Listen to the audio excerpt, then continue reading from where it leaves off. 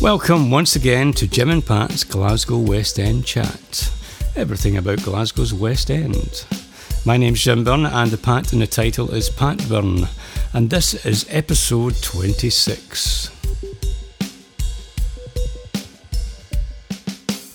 In this episode I talked to Eva Bolander. Eva is Glasgow's Lord Provost, and I was particularly pleased to go along to the City Chambers in Glasgow, right next to George Square, I should say, because I've known Eva for about 15 years, both as a friend and as a fellow web developer.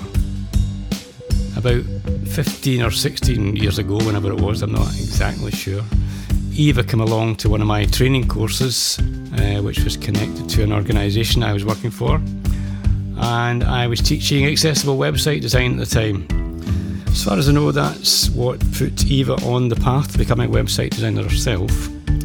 However, that's not the path that led Eva to become Glasgow's Lord Provost. That was her community activity in Partick. So although Eva Bolander, clearly from the name, did not grow up, well, I'm going to say not grow up, of course she could have grown up in Glasgow, but it doesn't sound like she grew up in Glasgow with that name. She actually comes from Sweden, and she came over here, I think she said in her 20s, I'll need to check that in the interview, but she became a community activist, and from that's the kind of route that led her to, a couple of years ago, becoming the Lord Provost of Glasgow. Unbelievable. What amazing thing to happen, to come over here from another country and become the Lord Provost of a major city in that country. That is amazing. Anyway, enough of me. If you've been enjoying the podcast, please subscribe. Please get in touch if you get any questions. And please, what else? Please rate us. Give us some stars on the iTunes. Okay, enough of that. Let's go up to the City Chambers in Glasgow and chat with Eva Bolander.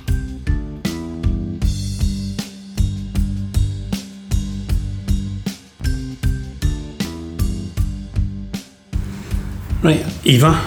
Yes, hello, as Jim. I said, basically the idea of the interview is for me to find a bit more about you, your journey from being a young person to being where you are now, which is obviously Lord Provost of Glasgow, which I'm sure is not the right title, but you can tell me what the right title is, and some of the things along the way that you think are significant in your life. So that's my introduction. Over to you. If you could maybe start by introducing yourself. Okay, I'm Councillor Eva Bolander, Lord Provost of Glasgow, a Lord Lieutenant of Glasgow as well. It's a dual title here in Glasgow, which is quite interesting. As you can hear from my dialect, I'm not a born and bred Glaswegian, but happen to become Lord Provost anyway, thanks, I would say, very much to the fantastic people of Glasgow. I would agree. Of course you would. I've been living in Glasgow for a long time, but I originally come from Stockholm, Sweden. Right. Started to travel over here to Scotland in the early 80s. Okay. Thanks to that, I was then learning to play the bagpipes. Of course, that's right. So you grew up in Sweden. Yeah. Tell me a wee teeny bit about your parents and where you grew up. Yeah, I grew up I was born, then my family was living in Stockholm. Mm-hmm. So my family, both on my father's and my mother's side, have many generations from Stockholm. Which is now, because Stockholm has been growing so much since we've been moving in, it feels quite unique actually nowadays. Right. But they come from the sort of working class part of Stockholm, the Södermalm, the south side of the city, right, which has become lately very trendy, but then was really working class background, living in small, comparatively single ends with many children, etc. Both my grandparents were very involved in the trade union movement in Sweden, and were engaged with that and being foremen and representatives in the trade union. So That's I come from quite a strong, you can say, social democratic background, if you would anyway pinpoint me politically in that respect. But that was just taken for granted almost in Sweden, because Sweden was social democratic for such a long time. And to be honest, that is one of the things I've found different when I came over here, in the respect of how people approach to get things done. Right.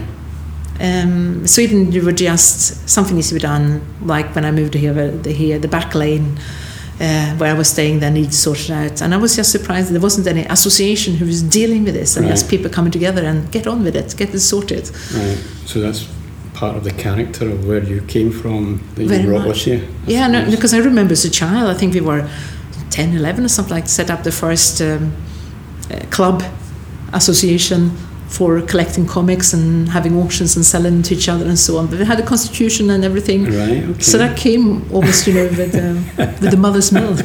To know how to do that. Not quite, but... Yeah, that's interesting, because I don't think I had that particular upbringing myself. Not that I knew anything about politics or community or anything when I was a kid. Probably all I knew was riding my bike and running about in the street. There wasn't much, of that kind of organising.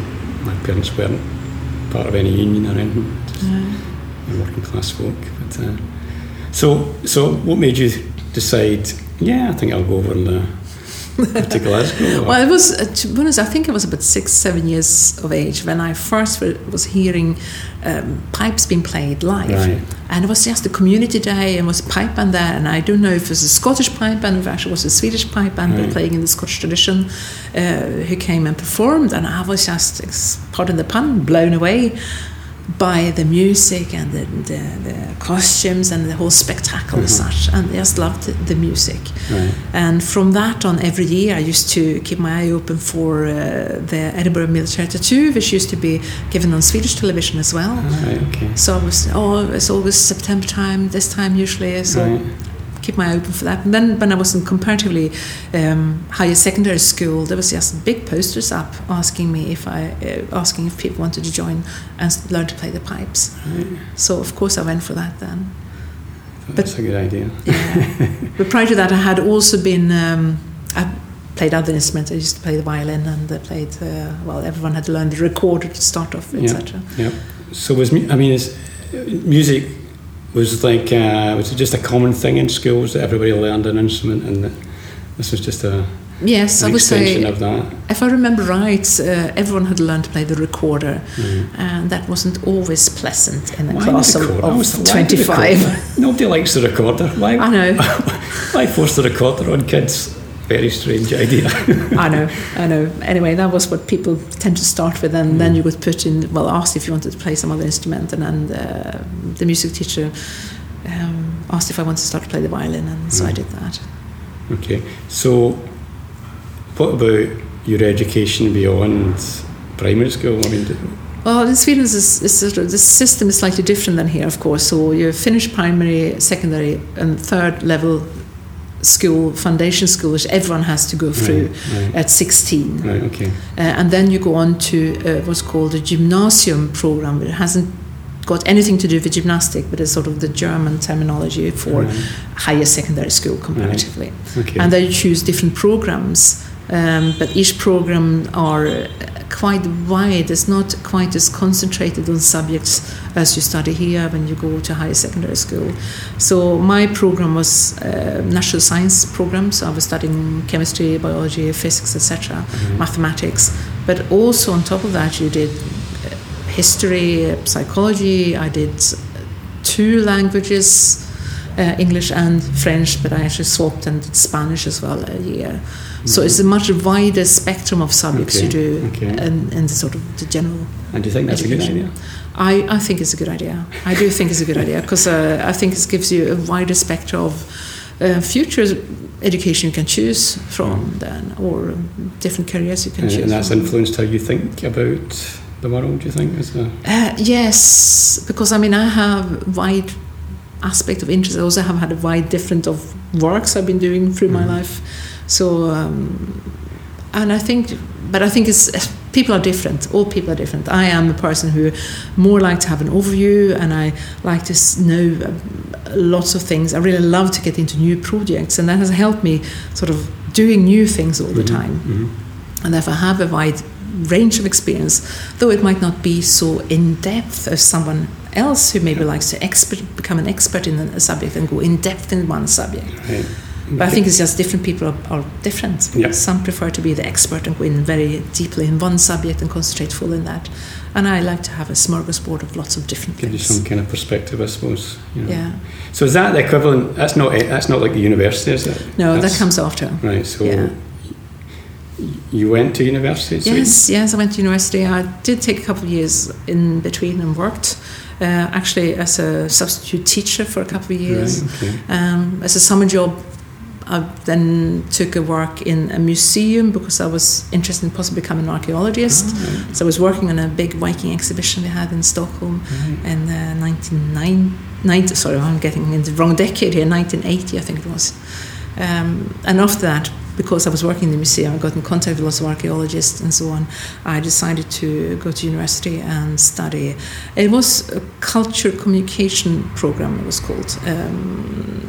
But in that you could concentrate on certain subjects, and I concentrated on archaeology and other supplementary subjects that would support that, because I really liked the environment of working in the museum, and I was very interested in not maybe academics and research as such, but more have you actually educated and told people about old times and history and prehistory. Yeah, it's interesting because, just as an aside, I interviewed Jesper Eriksson, who's one of the assistant curators at the Hunterian, also from Sweden.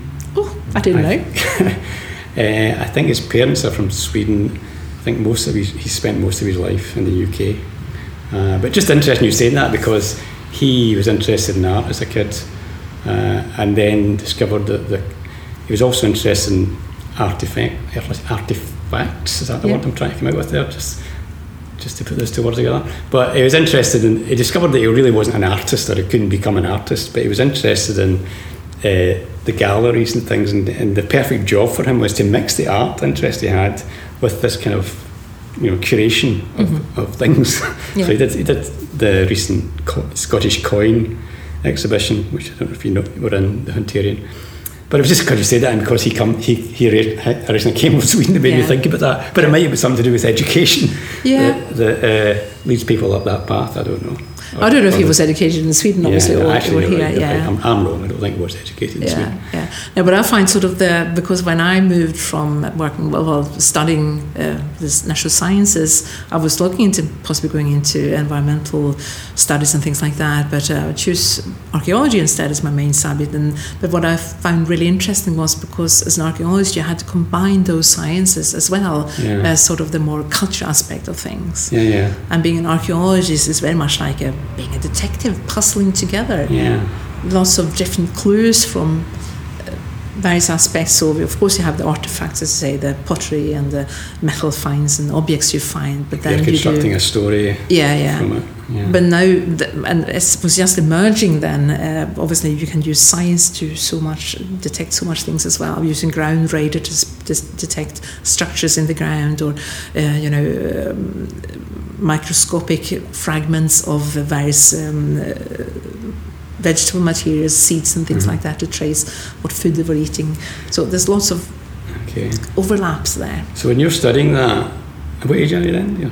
I'm at 21. Right. Yeah. Okay. So you're very much a point in your life where you could be going anywhere. Yeah. Are you thinking, I'm going to become an archaeologist? Yes, and I was working with that for 10 years in Sweden as well, for the museum. 10 years? Museum of National Antiquities, because while I was studying, I was also continuing to work for the Museum of National Antiquities in Stockholm as first just as an attendant in the collections, but then later on in the education department as well, and taking tours and school children, etc., around the museum and creating classes for them. So I actually had a parallel. I was studying at the same time as I also was working. That's interesting, because that's quite a period of time in your life. That's a chunk of your life. So you could be doing that still. I mean, that's a career, isn't it? That kind of work. Could have been, yes. But you didn't keep doing that. So obviously something else happened. Yeah. Well, in the meantime, as you obviously heard before, I started to play the bagpipes, and that was quite a big part of my life in respect that it is a community. The piping world is a community. It is a worldwide community. That was one of, initially when I heard the pipes when I was 6-7 years old, I never thought I would be able to play them because that was something you only did in Scotland. Right, okay. Was my perception. Right, okay. So you were aware of Scotland at that age through the pipes? Yes. Right. Yes. What did you think of Scotland? Just out of interest, what did you think Scotland was? Well, it's interesting because, not when I was that young, but later on in high secondary comparatively, I was studying history as well. There was another subject we did. And we actually studied the Scottish Enlightenment as one of the topics. Oh, right, okay. And I remember, also the history teacher talking about the different royal families and so on prior to the union of the crowns. So we had studied quite a lot of Scottish history just as part of our ordinary history course for Europe.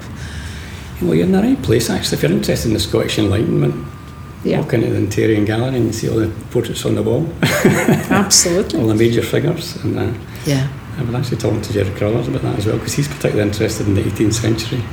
And all the folk thinking and making art and painting, etc. Yeah. And I mean, I did a course in Scottish art probably 20 years ago. I can't remember anybody's name. I'm interested in it, and I love art, but I can't have a conversation because I couldn't tell you the names of the characters that are involved in the stories. Yeah. But it is a really fascinating time in history, particularly in Scotland. Yeah. So anyway, so what you were talking about my career and what I did and so on. And so parallel to obviously studying at university and so on, and working in the museum, I had my piping friends and my piping community as well. So I started to travel over here. The first time I was in Scotland was in 1980. Right, okay. So that was ongoing at the same time. And that was part of coming over here with the pipe band? Is it like a competition you were going to? Well, initially it was just me and a friend who started to play at the same time. We came over to do some courses and so on, and then travel around to the games and just hearing piping in various places. And what do you remember of that trip? Oh God, 1980. It was interesting because I actually started off with a 2 weeks course in St Andrews in country dancing. Oh goodness me! Because there was involvement in all this Scottish culture, but it was fascinating and absolutely lovely place to be for a summer, couple of weeks, and we also had piping tuition in that course, but that wasn't the main thing at that point. But we felt it was just good and safe to come to a course or something like that, where you stay, talking to people and so on, and it opened up lots of doors. We met lots of people there who were very friendly and kind, and Well, St Andrews is such a nice place. I mean, there's nothing more Scottishy than turning up at St Andrews. Absolutely. But the old cathedral falling to pieces, and the university, and you get the golf course and and beautiful sand beaches. Yeah, exactly. So you must have thought, well, this is Scotland. This is Scotland, absolutely.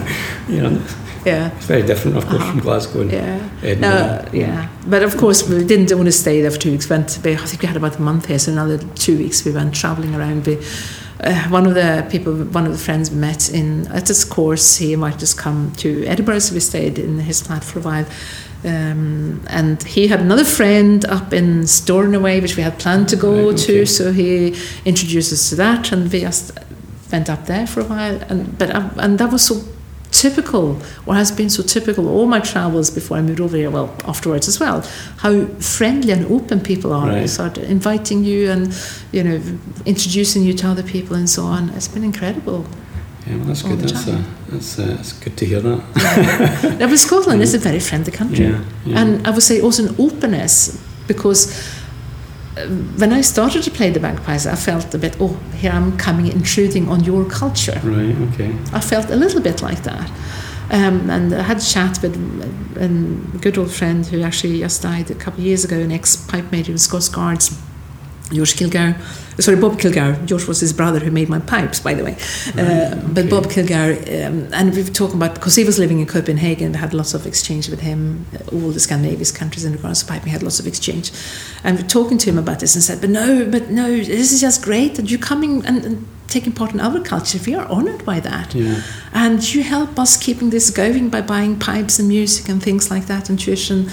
It's just helping our culture going. It's great. That's lovely, yeah. And that was his attitude, and that is an attitude I have encountered in many, many, many places. Yeah, but I suppose this is something, an issue for some people, this cultural appropriation, is that the word? Is that I think it's just, I think it's just, to be honest, just very strange. Yeah. Culture has overspread. Yeah. And you can see that through prehistory, history and so on, culture travels. Yeah. And if we should suddenly try to stop culture to travel, what are we then? That's right. That is when you're trying to preserve people, races, cultures. I think you're treading on very dangerous territory there. I think music, though, is one of these areas where that happens a lot, in as much as people take on board influences from all over the world because of the individual having a passion for music. Yeah. And music itself is a very communal thing. Mm-hmm. You know, you learn and you play with other people, you learn from other people, you listen to music and it seeps into you, you're influenced by it. Absolutely. But there is always some people who will say, oh, you're just trying to, steal this and use it as your own. But of course, No, I think it's a very strange phenomenon. It's a strange phenomenon. Yeah. I mean, I've actually had, as you know, I play music myself. Yeah. And I've experienced some of that in a slightly different way. I mean, I won't tell you a big long story, but for a few years I was playing folk clubs. Right? Yeah. But I'm very interested in American music. I love American music. I love old country music. I love what they now call Americana. Back then, it was probably quite a new phrase back then. But for a wee while, maybe 3 or 4 years, I played a lot of folk clubs in Scotland, up north or wherever, And occasionally people would say to me, Jim, I don't know why you're playing that American music. Why don't you play some music from your own town, Jim? And that was meant as a kind of, give me a row. So I would always say, what you mean, wet, wet, wet? And at the same time, I find it quite interesting because where does the Americana music come from? Exactly. It's a mixture of lots of different, and definitely some of the Scottish music is in there. Scottish and Irish as well. music went over to America. Yeah. It got changed in America. It became country music. Yeah. It then comes back. Mm-hmm. And what I found interesting is a lot of these folk. I mean, obviously these are just exceptions. Most of the people are nice people. But they would maybe cite people from the 60s and the 70s who they regarded as folk musicians who were kind of, the epitome of the folk movement. But these very people were folk that were incredibly influenced by American music and the American sort of political folk, the sort of folk that Bob Dylan was influenced by. These apparent Scottish folk musicians were also incredibly influenced by the same people, so there is no sort of pure form of anything. No, I think it's when you're trying to sort of enforce delimitations, borders, separation between things, you're on a dangerous ground generally. Absolutely. Anyway, take it back to you. Yeah. We're talking sort of the decade of the 80s on my behalf, so obviously the piping was one big influence, the archaeology was another one, and I did something which I also formed my life in some respect. As an archaeologist, I took part in sailing with a replica of a 12th century ship. Right, okay. Which was very, very interesting as well. So that was another side, but that was part of, because in the archaeology, as I said before, I was interested in how you convey the information about the past times and the prehistory and so on, and working very much in the education department. And we did what now would be called, experimental archaeology, when you actually try things out, making food as they did, creating clothing, etc., and artifacts as they were used then, and letting especially the children try them was really, really interesting. But so I came in contact with lots of people who were interested in the same. This ship was initially constructed as a replica of a ship that was found when they were restoring the Parliament House in Stockholm. Right, okay. They had to dig down to the sort of quayside and the waters around there, and they found a fair number of ships. So this was built. So it was a 22 metre long, square-rigged ship with no mod cons whatsoever on. Okay. So we were testing it in various phases, see how we could sail it, and if you could go up against the wind and so on. So you sailed it did you actually go on a trip on it? We went on trips, yes. We could do, I think the longest we did was like week-long sailings. Right. That must have been quite difficult. Yeah. It was interesting. Okay, but we didn't only sail. I'm saying sailing. There was a fair bit of rowing involved in it as well. So it looked like a Viking ship more or less. Yeah. So it had 8 pairs of oars. Right, hard work, but very interesting. Yeah, interesting. Okay. So do you think did that kind of feed into? I mean, you're at that point in your life. So you're now in your later 20s, I imagine. Yes. What are you thinking now? Have you got some kind of idea in your head of what you want to do? Now people say, I want to do this when I grow up. Or are you thinking, actually, I'm on the path? I'm on the path because I work as an archaeologist and so on, which I really enjoy. I decided to change path in the end of the 80s. I had been working within the museum with a major reorganization of the museum and trying to get it more publicly open, if you put it that way, right, okay. In his approach. And in the long end of it, I had been, I was slightly disappointed because it more or less turned out to be a change of names of departments more than an actual change in how things were done. Surface change rather. Yes. During this process, I had been in contact with a consultancy company who was providing training material, etc., for leadership management and so on, communication. It was a friend of me who was working there, so I contacted her and asking her about certain things in regards to this change of management. I'm losing my words here. The reorganization of the museum. And in 1990, she was asking if I wanted to join them instead. Oh, right, okay, that's interesting. Right. And at that point, I felt a career in the archaeology, it was really hard to find a permanent job. I was constantly on short contracts, projects, employments, etc. It was hard to find a permanent job. At that point in time, I felt like it would be quite nice to have a permanent job, actually. And I don't know if I said that early on, but I really like to get into new things. I love this beginning of a project, the beginning of something, just finding out about. Excited. Yeah. So that is maybe one of the reasons why I have changed career a few times. Right. Okay. And this was one of them in that respect. So you're kind of poached in some sense, is that right? Yeah, you can say that, yeah. This person's smart, we'll get them. we'll grab them. So this company was working as the main distributor in Scandinavia for, I don't know if you're familiar with Video Arts, John Cleese company, was doing training videos. Oh, of course, yeah. I vaguely know a wee teeny bit about that. I think I've seen it on the telly. Some of them hilarious and very good, and have always got a good point in them. So he was just that was just one of the producers. We had many other producers who were producing similar training videos.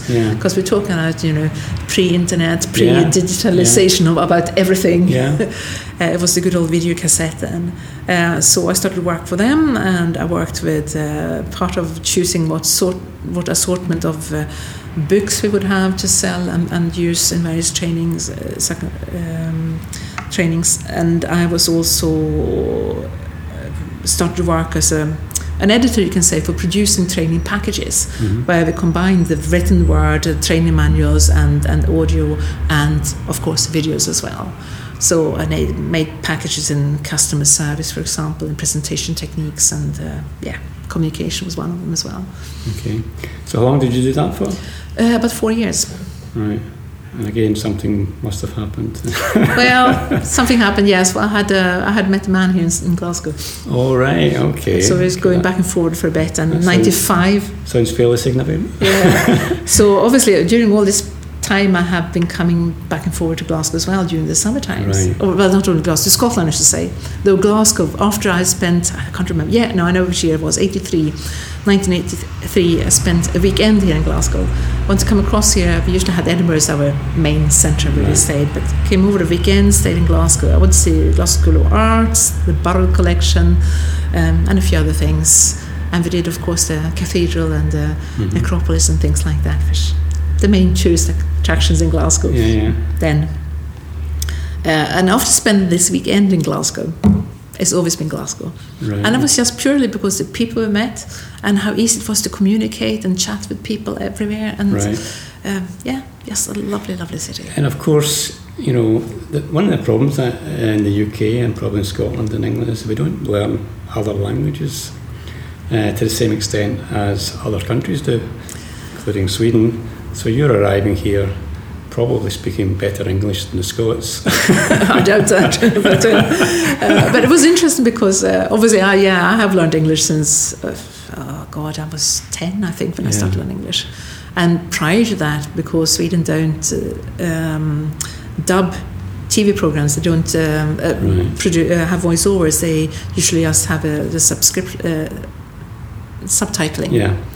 So I've had hard English, and you've seen lots of English television programs, and you hear the language. So I think that helps a lot as well. Yeah, and I suppose there's no one simple explanation as to why folk here don't tend to learn so many languages. But I think there's certainly a wee bit in the mix of, maybe not so much in Scotland, but there's the kind of superiority complex. There's many people who speak English, and I do think a lot of people are learning languages. The problem is that they don't get to practice them. Yeah, that's true. So it's like if you can get away with English most places around the world, why bother? Yeah, I suppose that's probably in the mix as well. Yeah. Okay.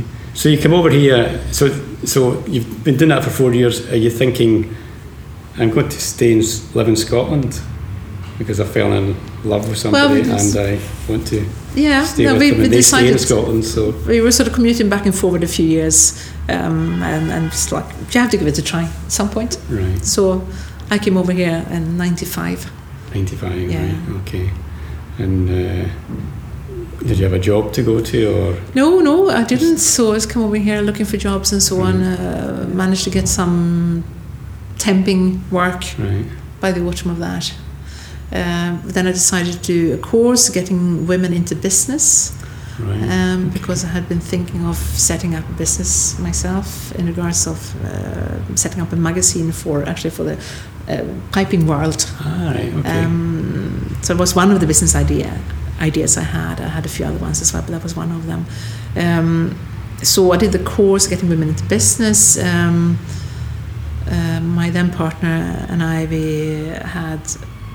then I got pregnant. We had a child in 97. Was my daughter born, and then I was home for a while because it was a bit hard to combine. I was doing some work in between, mainly temping, office temping, I would say.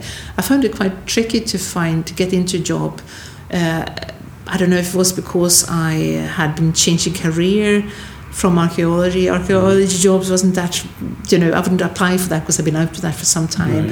And the job I had, I didn't have really any qualifications in the respect of that area. So I don't know if that was what made it problematic to find a job. And this is a very strange question, where was your head at that particular point? Were you thinking, like people at particular ages, we've all got a certain kind of thought about who we are, where we're going, what type of person we are, what we're interested in, all that kind of stuff. Certainly I have anyway.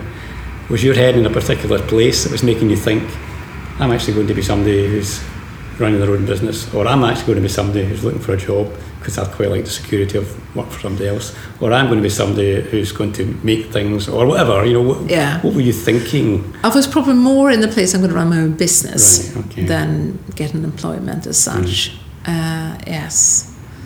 That was more and more my thinking. And what I did then, because obviously when I was working still in Sweden with this company who was working with training for management, leadership and so on, the package that I put together was, as I said, combining video, sound, audio tapes and written materials, and that was just in the beginning of the CD-ROMs when they started to emerge. So the very first sort of computer-based learning packages, more or less. So when I come over, after I had my daughter in 97, I was thinking, okay, I'll go and do a course in learning about multimedia. Good idea. Because I could see how all this could be very good as combination for training, for creating training materials.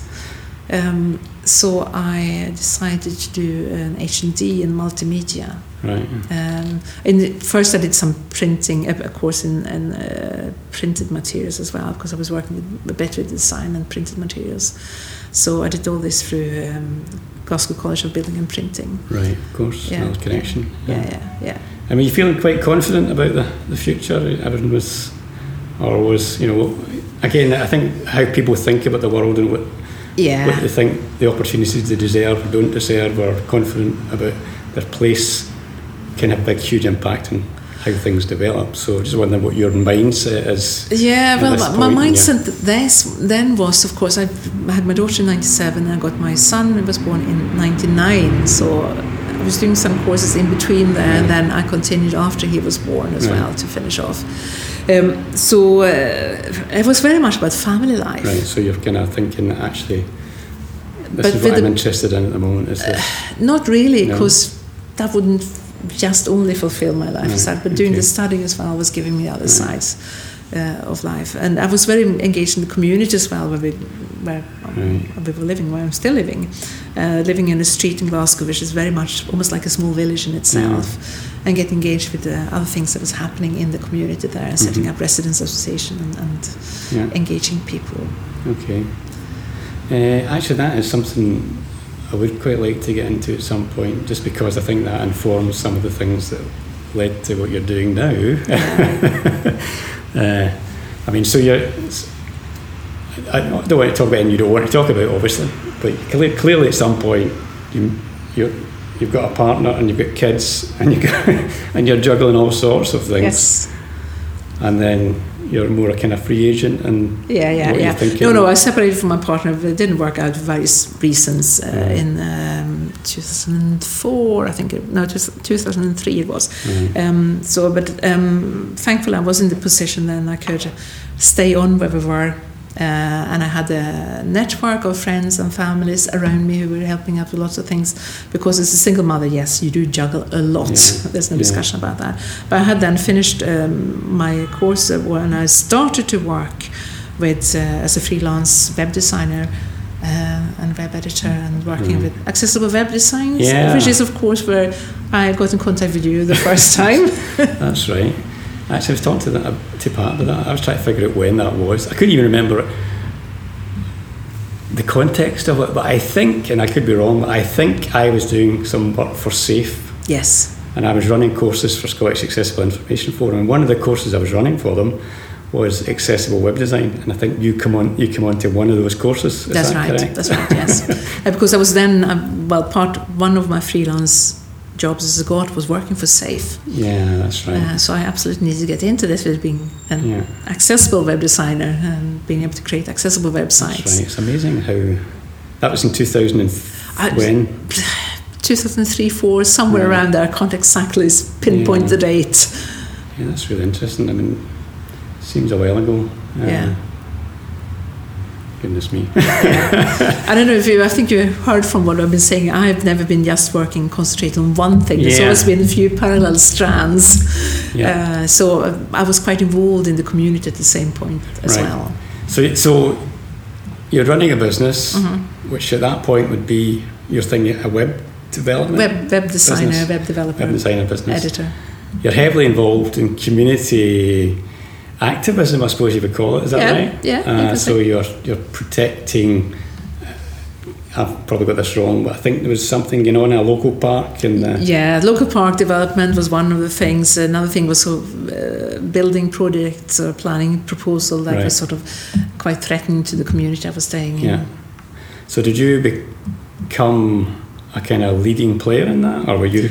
I would say I probably was. I was part of the small group who set up the Residents Association, who led the work in respect of objecting to these planning proposals, which the community were very up in arms against. And actually, as a back end of that, I become involved in the community council. Right, okay. So is that your first kind of involvement in what you call local politics? Yes, I would say it is, though I started to think in more, could you say, political terms when I actually had my children. And it was so much discussing, why didn't you go back to Sweden? I mean, you got so great, parental leave and things like that compared to what it was here in so Scotland and the UK. And I was thinking about, but why does that come from? It's not just the culture that is better, it's because it's political decisions. And I was thinking there's so many things in our everyday life that are affected by political decisions. And I would say, actually, 90% of them are taken on a local level. So that was when I shouldn't say I was thinking about getting into local government politics, but anyway, the thinking about it was there then. It's interesting because, you need to have a certain education and a certain view of the world, to be enlightened to a certain extent, to even think like that. I think to be able to think that you can be an actor and change in the local community, or an actor and change in a bigger context, takes an education and a way of thinking, I think, anyway. And I say that just because, a lot of the people I know have got very similar views to yourself. But a lot of people I know are not interested in politics. And they're not interested in politics from what I can see is because they don't believe that that's the thing that's making the world round about them and changing things, or is responsible for where they are and what opportunities they have, what opportunities their friends have, and the house that they live in, and the inequality in society. They don't seem to make the connection or the idea that they can change that. So I suppose, to a certain extent, not disenfranchised because that's a kind of external thing, but they're not participating in that civic world because they don't know they can participate. They don't know that it can have any effect on it. I always find that upsetting and it's quite sad. I agree. But what's interesting now with the new administration here in the city chambers in the council, community empowerment, it's not just words. And I think that is very much what the action of community empowerment wants to do. It's to actually making people realize that they can change things. They can change things, get together and do things together. So, for example, in my role as a councillor, I was elected to the council in a by-election in 2015, and that was the first of my actual political role as such. As a councillor, I encouraged people to set up residents' associations if they had issues they wanted to deal with. If they were not happy with how the housing association were doing things, they have all the rights to set up their own residents' association if they want to, and to forward their opinions about things. So your way of thinking is clearly influenced by your background. Yeah. It's influenced by the fact that you come from Sweden, and the kind of culture in Sweden related to this kind of stuff, which makes you get involved in this community thing and makes you think about things in a particular way. Is it? Would possibly, you say that's yes, true? Yeah, I do think it's... Because a lot... which leads you to... So how did you get from being involved in a community activism to basically becoming a councillor and a politician in that sense? How do you get from there to thinking, actually, I'm going to be elected and do things in the context of city council? Now, as I said, I was starting thinking more in political terms around the millennium shift, I would say. Not just due to my own situation with the family and children and childcare and all these kind of things, but also actually what was happening in the UK. The millennium shift, we had huge amounts of money being poured into the London area in respect of infrastructures being built and so on.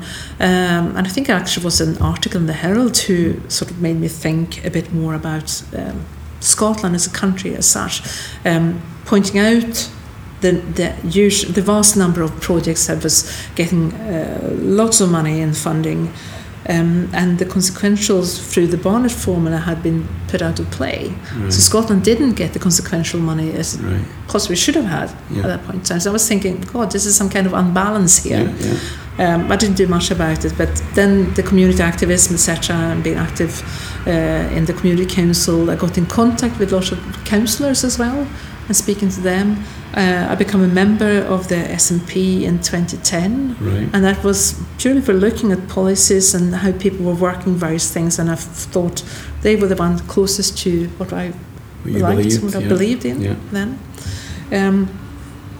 In 2012, when it was clear that it was going to become an independence referendum in Scotland, I decided to become active as well. So I went down to my local branch, to the AGM, and possibly because some of the people that knew me since and what I've been doing in the community, they asked me if I wanted to stand for a position as a women's officer, and I became a women's officer then for that. So, I mean, this might be an aside, but before you became involved at that level, would you have characterised your politics as left and right, or was it something entirely different? Probably more left than right, but I wouldn't say I'm left. You thought about it though? No, I didn't think it. I think it's more about get things done. Right, okay, and just a kind of approach to life that informed. I don't like this, or there's lots of people here who don't like this. Okay, let's get together and do something about it. Okay, so I mean that must have been a pretty big, exciting part of your life at that point. I mean, there's not that many people. Yes, it was. I shouldn't say it took over my life, but it did. I was very involved in all of the referendum campaigning, etc. And on the back of that, I was thinking of getting into local politics and stand. I had was thinking about sort of how the council election, which years would fall, and 2017 was the year I'd sort of, I'll be putting myself forward for that.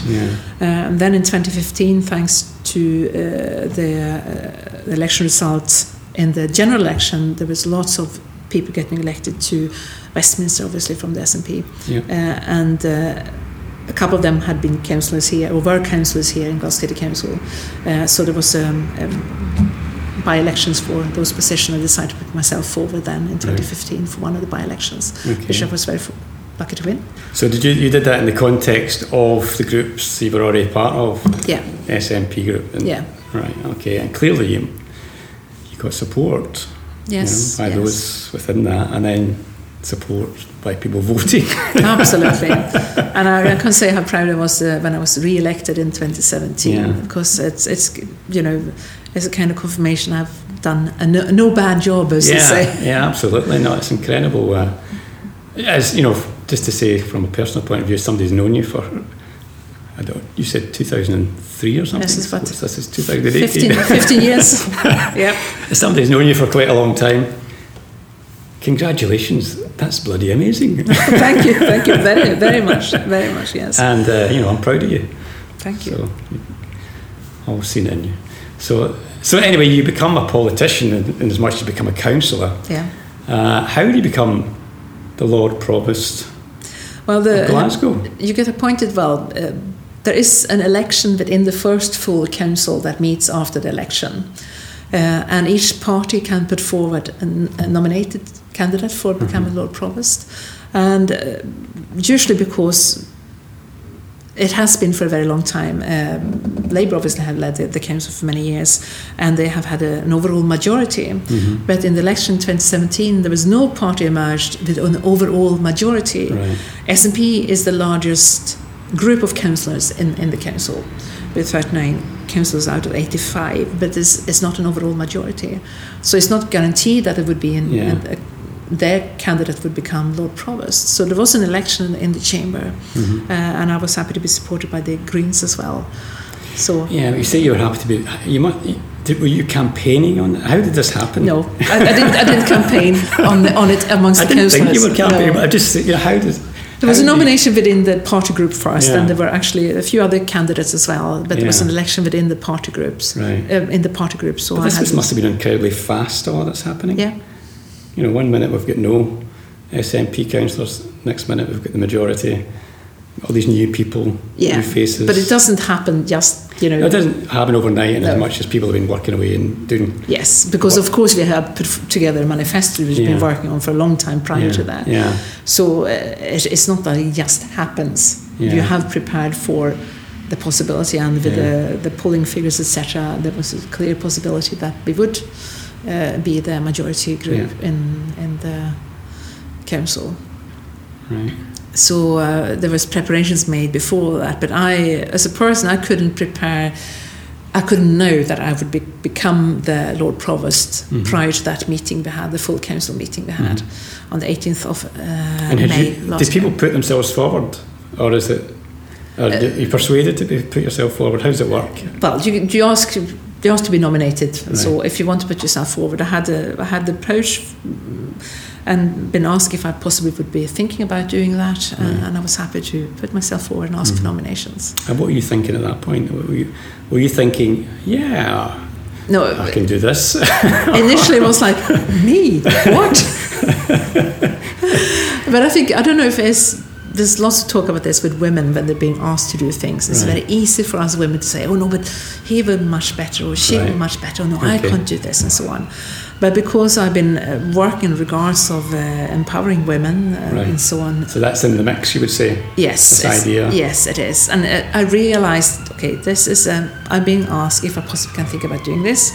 I need to sit down and think about it. And, thinking about it, yes, I had been a bailey, which is someone who can represent on behalf of the Lord Provost. Yeah. I was elected as a bailey, or appointed as a bailey, fairly soon after my election in 2015.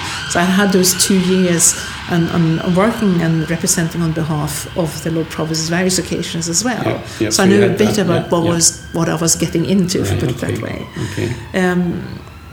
And at the same time, I was thinking back of my experiences through lots of other things, which we haven't had time to mention today, actually.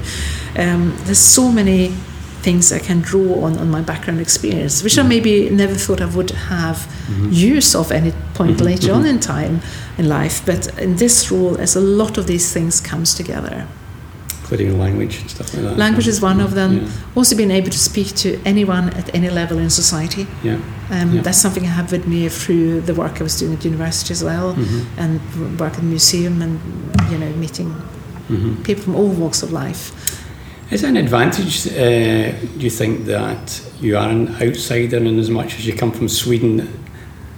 Is that an advantage or a disadvantage in this? It's interesting because I thought, God, what are people going to say? A bit as I said, with the piping and so on. What's it going to hear? I'm Swedish coming into, but it is the fantastic reception of the people, and it's the openness of Glasgowians, etc.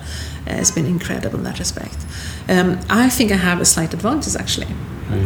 From coming from Glasgow, because I've come here as a tourist. I've seen, the tourist side of the city and doing the tourist attraction and get to know the city. I come here as someone who's moved to the city and get to know the city in that respect as well. And obviously now as a representative for the city. I feel I can talk up Glasgow much more than actually a lot of Glasgowians feel they can. I think there is a sense that you can see things that people who maybe stayed there their whole life can't see. Yeah, they take it for granted. Yeah, qualities that are invisible to the native that are obvious to you. Natural. That's just the way it is for people who lived here all their life. Yeah. So the openness and friendliness, maybe. I mean, I think people are more aware of that now because of tourism, and because actually we get told by the media that Scots are known as, or particularly Glaswegians are known as kind of open and friendly. But prior to being told this, we probably never thought about it. You were prior to being told about it as well. Yeah, although I come from Clydebank originally, of course. A bank is that's a different totally different place altogether. So not originally a Glaswegian. Okay, so we've kind of, I suppose, covered quite a lot of your story. You're now the Lord Provost of Glasgow. Rather than go back, probably it'd be quite a good lid to put on it, just for you to tell me a wee bit about what your aspirations are now. in this particular role. It's fantastic because this role, obviously I'm elected and will be in this position for another 4 years, so up to the next council election. The things I really want to do during my time as Lord Provost is being ambassador for Glasgow, and both inwards and outwards. Right. All these positive things we're talking about Glasgow. There's a lot of Glaswegians who, as we said, are not quite aware about it. It's not just about being open and friendly, but the fantastic culture offering we have here in Glasgow. It's incredible. As well as the very, very good, new industries that are emerging in Glasgow as well. I think there's quite a lot of people who don't know that the creative sector in Glasgow is huge. Right. There's lots of small companies, individuals are working that. There's the third largest employment sector now in Glasgow. Right, I didn't know that. So, so lots of things that talking, being ambassador inwards for Glasgow is actually getting people, Glaswegians, open their eyes to what a fantastic city it is. Most people know that, but there are more new fantastic things that are happening all the time, which people maybe not are aware about. Well, I certainly didn't know that. I mean, that is really interesting. I mean, being somebody who's kind of involved in the creative side of things,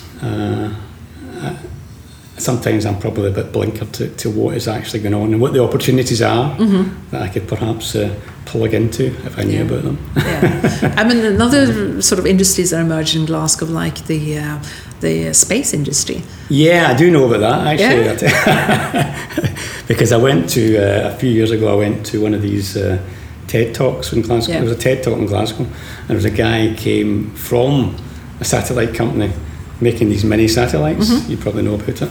And he told us, that was maybe 2 years ago or 3 years ago, that Glasgow was one of the biggest centres in the world for these satellites. And his company was one of the most important. I thought, amazing. No, it is. But I know there's been companies relocating here from Canada, etc. Right. Because they have this conglomerate of very good space companies. At that point, I thought a satellite was something very big.